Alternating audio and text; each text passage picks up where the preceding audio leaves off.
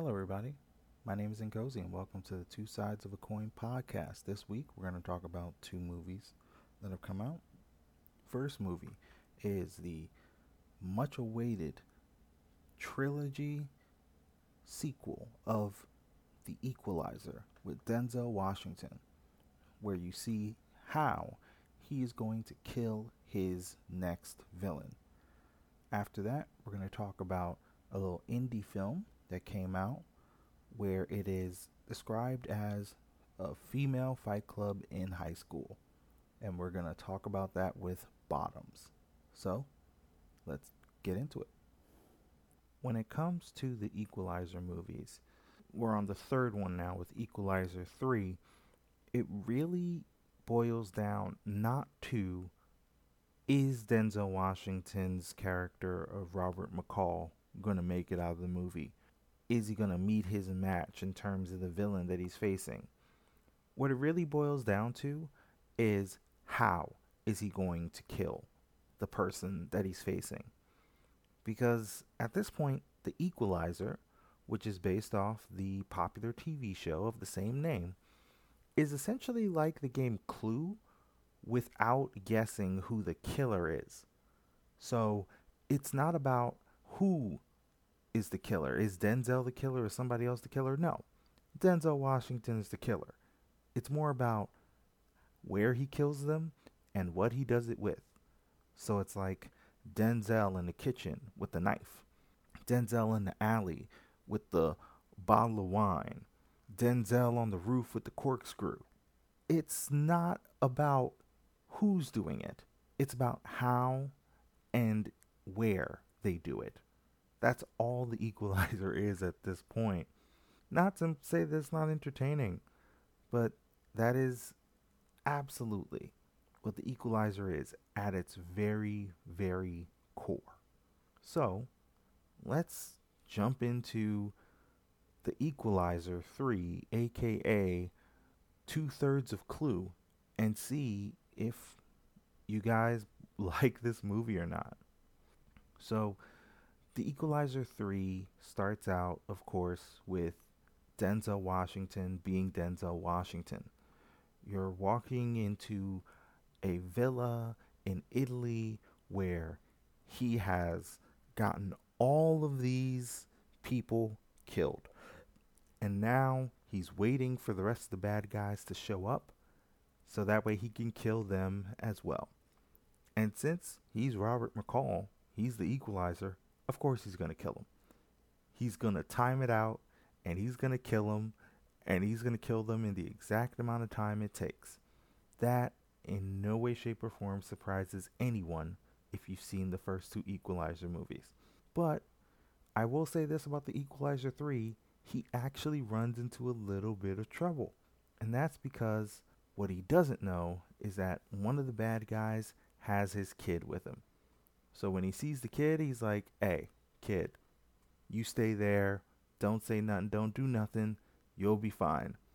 And the kid says, nope, shot my daddy. The kid shoots the Equalizer. I think it's the first time I can remember where he has been seriously hurt in these movies.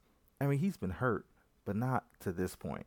So that actually puts some danger in regards to the Equalizer. So I will give big props to the Equalizer 3 in that you are making the actual character seem mortal, even though he is John Wick levels of deadly. In fact, I would say Denzel Washington is much deadlier than John Wick, because John Wick would just kill you with a gun because that's what he likes to do. The Equalizer just like, I'm going to play with you. I'm a toy with you. I am going to kill you in a way that is humiliating to you. And I'm going to tailor make it to you. So after the Equalizer gets hurt, he ends up in a small town where he's brought back by a doctor. And the doctor's real cool because he doesn't even blink. He's like, hey, you found this guy, he fell down some stairs. And the guy who brought the Equalizer to the doctor, who is a cop, he's like, What do you mean? He's like, he fell down some stairs. That's what you're gonna say. He's like, all right, he fell down some stairs. Okay.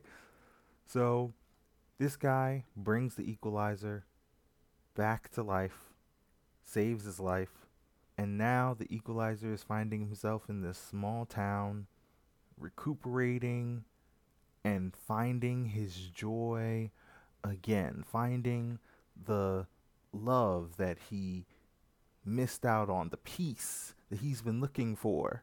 The Equalizer is finding it. So, of course, people have to come and they have to mess with the Equalizer. The Equalizer doesn't seek out people to mess with. He's just like, hey, stop doing what you're doing. I won't kill you. And he is undefeated in the amount of people that just says, you know what? No, I'm not going to stop doing it. And he says, well, I have to hurt and or kill people, which is what the Equalizer does. The Equalizer equalizes things by making sure we are all equal in death and pain. That's Denzel Washington's character. So, of course, the bad guys come and they mess with the Equalizer's peace. And the Equalizer warns everybody and he says, listen, you leave, me and you will have no problems. If you don't, we're going to have a lot of problems. And those problems are going to be death. And of course, the bad guys don't listen. And of course, the Equalizer brings in some help, starts making calls, starts helping everyone that's around him. Because he's the Equalizer. He's Denzel Washington. And really, it's just more about the Equalizer dealing with things in Italy and helping all those around him. So, what are some good things about the Equalizer? Well, the action is good. The way that they filmed it and the way that they definitely, staged it, it made it so that way Denzel Washington's character, who is Denzel Washington, is getting older. Time defeats everyone. They shot it and they choreographed it in a way that he still looks just as deadly as the first movie. He doesn't look like, oh, he slowed down so much so everybody's holding back. The way that they've shot everything, they make it so that way it's less about, oh, you know what you're facing, and it's more about the Equalizer is using more stealth to make the kills way more embarrassing. Or he's just shooting people, in which case you can be as old as you want and still shoot people in very embarrassing ways. So the action is solid overall. Some of these deaths are very inventive, so I gotta tip my cap to Anton Fuqua, who directed the movie. So tip my cap to him. Also, Denzel Washington is perfect at giving one-liners. This is a guy who he is a great actor. So you give him some good one-liners to say, Denzel Washington is going to give you those one-liners right back. He could be asleep in a coma. You give him a one-liner, he'll give you one right back, and it'll still fit. It'll still be great. And that is absolutely what happens in this movie. The snappy one-liners are all still there. Also, the villains are evil, but not too evil. What do I mean by that? Well, the villains are definitely evil.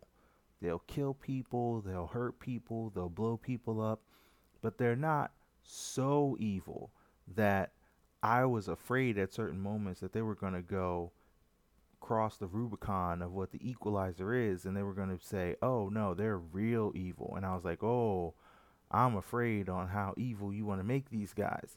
But thankfully, they just made them gangsters and just regular evil villains, and really, I got to give shout outs to the brothers in this movie who are played by, who are Vincent and Marco. They're played by Andrea Scarduzio and Andrea Daddario, respectively.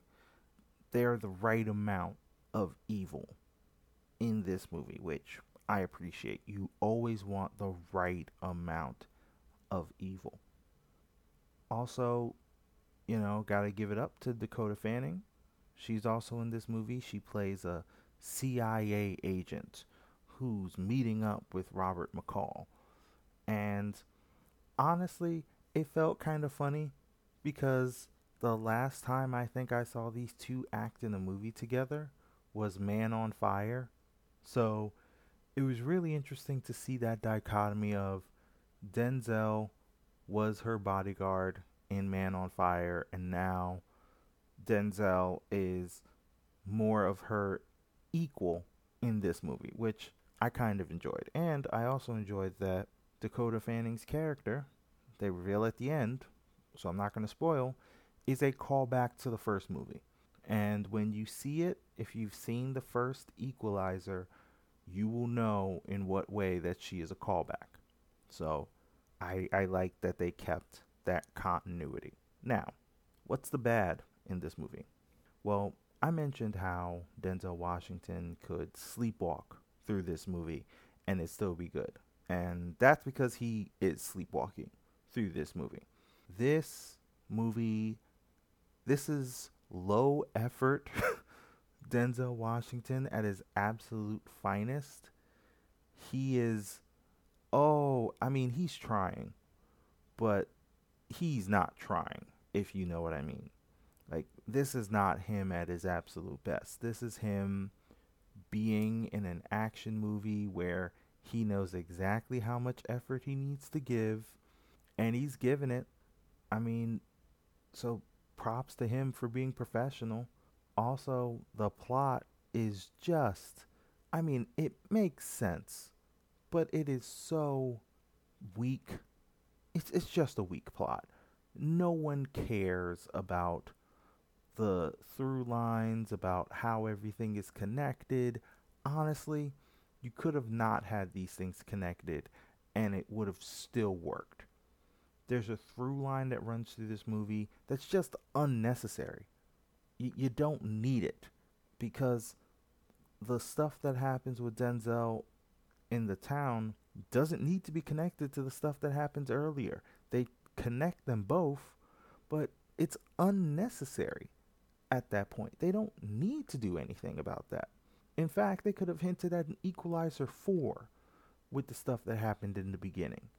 But that's neither here nor there.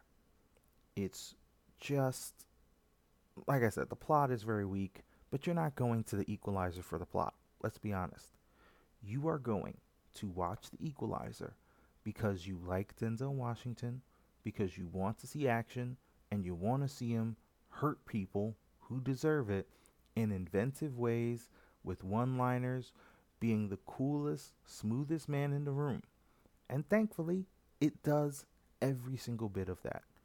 He is the smoothest. He is the best, most capable man in the room that nobody knows who he is. That's a ghost that knows more and mentors everyone around him. That's who he is. That is Denzel Washington's character. That is Robert McCall. And if you're looking for something else, why are you going to watch The Equalizer? Honestly, let's keep that honest here. So, in my mind, this is a home cooked meal. It's a solid action movie, but Denzel could have been half asleep in this movie and it would have still worked because the plot is as thin as a piece of two-ply toilet paper and he does his job. He looks cool in the action scenes. He looks badass when he needs to look badass. And outside of that, nothing else is needed. So, if you want to go watch this movie, if you like the first two Equalizers, you will like the third Equalizer. If you did not like the first two Equalizers, you won't like this Equalizer. I can guarantee you that. So, Let me know what you guys think. Let me know if you like The Equalizer. If you don't like The Equalizer, let me know what your favorite death is in this movie. What's the scene that made you go, oh yeah, that's the one that I really like The Equalizer doing? So let me know in the comments or email me and let me know what you guys think. So, normally, when it comes to movies that are set in high school, I really don't connect with them very much. I think that really stopped connecting with high school movies when I left high school. And really, it just depends on the genre. If it was maybe a drama or an action movie, then you can let it go. But when it comes to comedies, I really couldn't work with it because in a lot of high school comedies, they kind of work towards the lowest common denominator. And it makes sense to work towards the lowest common denominator. I just don't like it. So when I first saw the trailer for Bottoms, I didn't know what I was getting, to be honest. It was explicitly stated in the trailer that this was essentially going to be a women's fight club. Well, really, an LGBTQAI plus fight club, considering that the main characters are both lesbians who are trying to get women, so they decide to start a fight club in order to get respect in their school and get the girls that they want to get. Honestly, that is the kind of TV show, that's the kind of movie that you would see from National Lampoons. The only difference is that it's with women instead of with men. Honestly, that was all I needed to kind of get on board with this. Once I flipped my own understanding, my own thought process, and saying, this is a National Lampoons movie not made by National Lampoons. So give it a shot and see if you like it. Because I have liked some National Lampoons movies. So let's dive in to the movie Bottoms and I'll give you my review.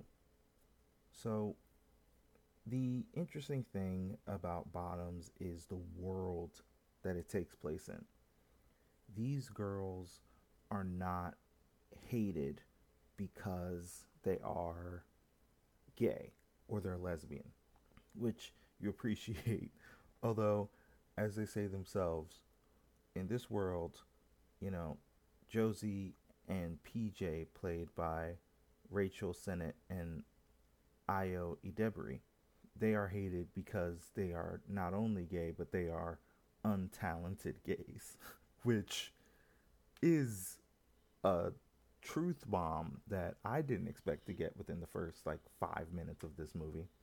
And at first, I'm just wondering what the heck kind of movie I'm being dropped into, because they're going off about what they want from the girls that they're trying to get and the things they're trying to do, which lets you know that these are two people who've never been with anyone and they are very, very nervous and they're acting like high schoolers, which is exactly what they're supposed to.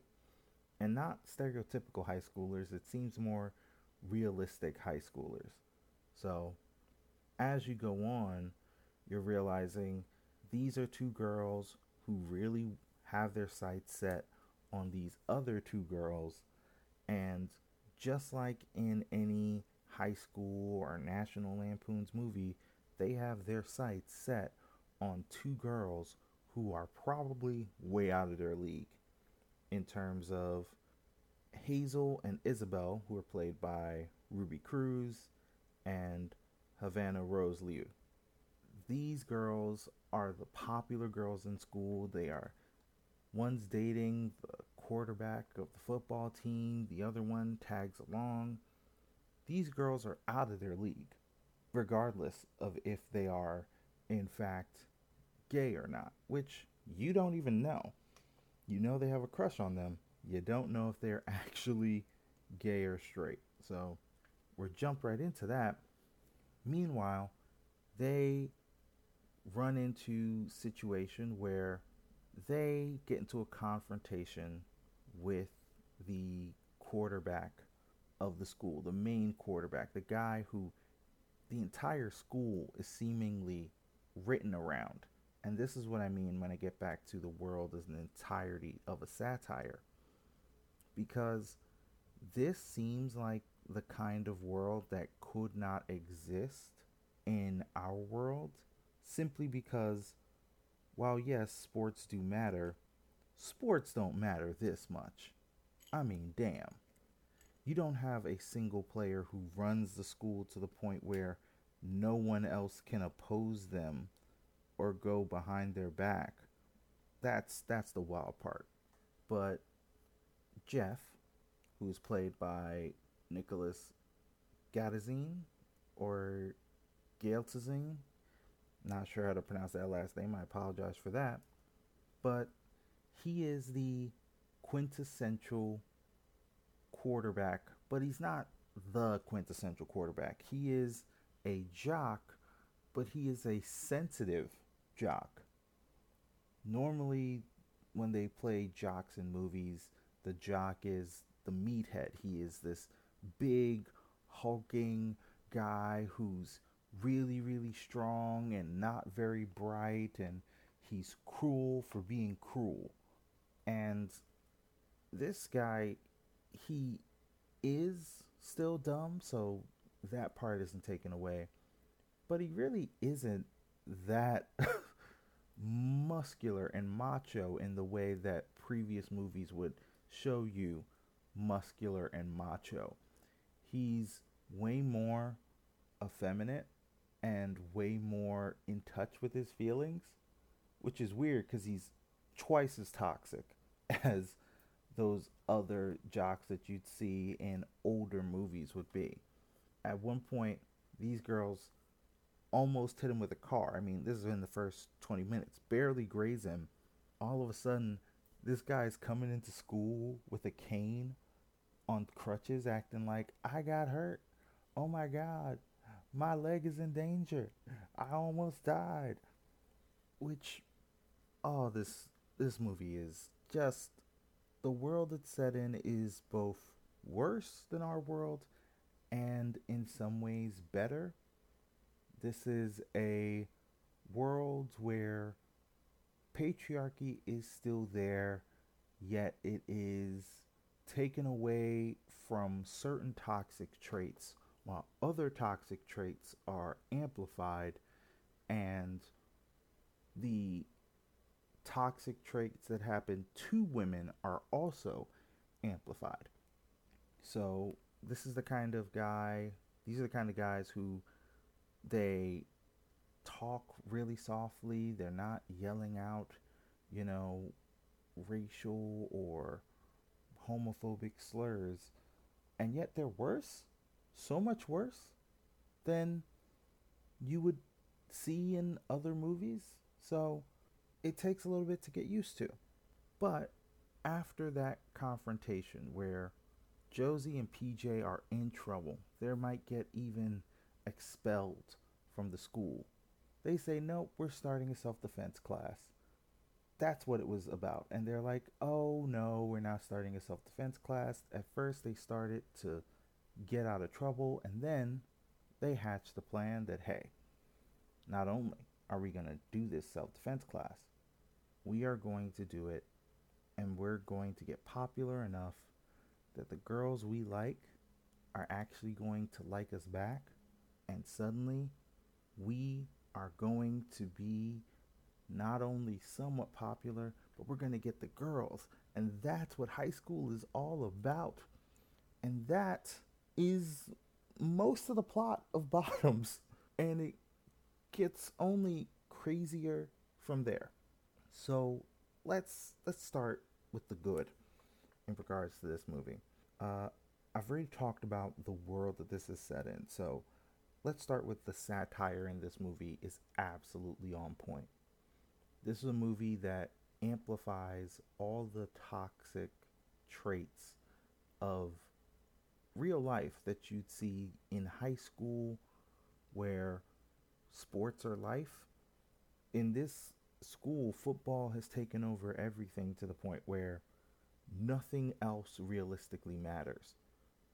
feminism is treated as an absolute joke. Uh, Women's safety is at an all-time low, considering at one point they make a joke about, hey, you don't have to worry about being assaulted at any more birthdays. Like, number 7 is the lucky charm. And I'm like, what? That, what? 7? Which, okay, that's wild. But this is the place this movie is set in. And yet it's progressive. It's, hey, people don't care about your sexual orientation. They care about what you can provide for everyone, which is why Josie and PJ are on such the low bar.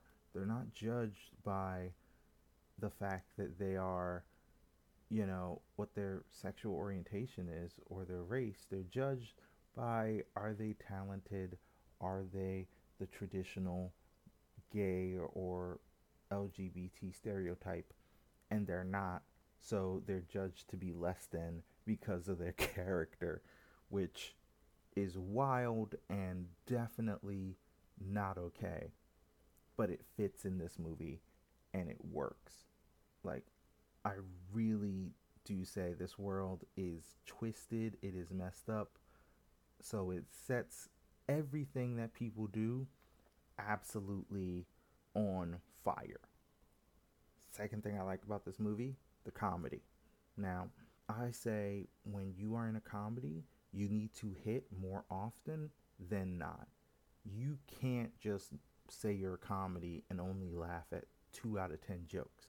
You need to hit a minimum amount of jokes that you hit. And thankfully for Bottoms, this movie does hit that minimum amount. It actually hits it, I would say, more often than not. So if I had to give it a number of jokes out of 10, I would say it hits between 6 to 7 out of every 10 jokes. You're actually chuckling because they're funny. So I've already talked about, Rachel Sennett and Io Idebiri. They're the leads, and this movie rests on them. They are two pieces of chaotic energy in their own way, where they know the right thing to do and they steer hard at times into the wrong thing to do. Like, at one point with Josie's character, she's confronted with, hey, I should come clean about some of the things that we're doing. And instead, she steers right into the skid. She steers away from the skid, not into the skid. She steers away from it and just goes, nope, gonna tell something else that will completely help me and not help clarify this situation. PJ, Rachel Sennett's character, she is a big just ball of chaotic and narcissistic, sarcastic energy that just starts off the entire chain reaction of when things go well and when things don't go well. And it honestly just works really well, and I really like her character. Also, I gotta give big shout outs to the supporting cast. You know, Ruby Cruz in here. She is great as Hazel, as well as Havana Rose Liu. She's good. You know, Kaya Gerber as Brittany. They're all great. So the other girls in this movie elevate it to the point where, because Hazel, she's the one that starts the group. She is the unofficial third member, even though you see where it goes in the movie. But I really do like how every single person in this movie really does get their moment to shine. Even the other girls in their fight club get their own moments to shine, to really show what they can do. And especially when they fight, because they do fight, they aren't pulling punches. Like, this movie is much bloodier than you'd expect. You know, you will see people with broken lips. You will see people with busted lips. You will see people like get the absolute hell beat out of them. And the only reason it works is because of the movie that you're put in and the world that has been put in here. Like, people are afraid that at a high school game, like, they're not only going to lose, but that people are going to die at this high school game. Like, when somebody pulls out and goes over the top, it doesn't even feel over the top. It just feels like a natural consequence of, well, you said you wanted this, now you got it. At no point do you feel like, hey, there's anything wrong with what's happening, or that this is so unbelievable that it wouldn't work. The storytelling by the script writers was really, really, top notch, which makes sense because Rachel Sennett, PJ, she helped write this script along with Emma Spiegelman, who wrote one of my other favorite movies, or directed one of my other favorite movies, because she was also in Shiva Baby, which Rachel Sennett is in. She's the main lead. You should really go see Shiva Baby. It's actually really good. But I like that we are seeing more and more that we're seeing more and more movies where they are written by women for women. And because they are written by women for women, we are seeing perspectives and tones and situations that, if played out through the male gaze, would come off in one way, whereas when they are played out through a feminine gaze with a female directing hand, it plays out completely different. It's not that you couldn't do this movie with an all male cast, you could. It's that when you do this movie with an all female cast and there's female voices telling the story, it comes across in a much more, not wholesome way, but it comes across in a much more direct and a much clearer fashion, in that the people in this movie aren't being sexualized just to be sexual. It's only when they choose to, and if they want to be just people existing, they can just be people that are existing in this movie. So I really do like the story because it does that, and it also makes sense from A to Z. You can see the dominoes fall in real time, and while there aren't that many surprises, it's just told competently well. Also, I gotta give a huge shout out to the only person in this movie who really isn't an actor, which is Marshawn Lynch. Marshawn Lynch, the former NFL running back, Super Bowl champion, Marshawn Lynch is in this movie. And honestly, I loved every moment that he's in this movie. And this is why I also give a huge shout out to the director and the writers, because they played him perfectly. He wasn't in too much of the movie, he was in just enough, and he wasn't something that was a main cornerstone of the movie. Like, Marshawn Lynch came in, gave his lines, and then left, whereas he might have had total, like, maybe 15 minutes of screen time along with the cast. But Marshawn Lynch was not the main part of this movie that you would go see it for. But he was hilarious. He definitely came across as his character, which was a teacher who just was not interested in really running this group and just kind of wanted to do something. So I love this character. He was hilarious every single time he came on. So, as I said, big props to the writing team for giving him material so that way he could be good in that and carrying him through this movie. It's just I rewatched Steel the other day, the Shaq movie.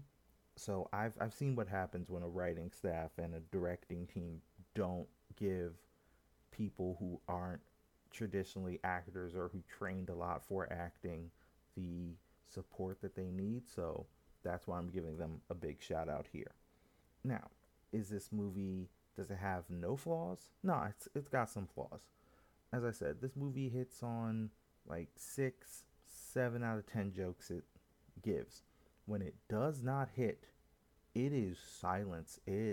Some of those jokes are terrible. Just to be honest, some of those jokes are terrible. Now, not every joke.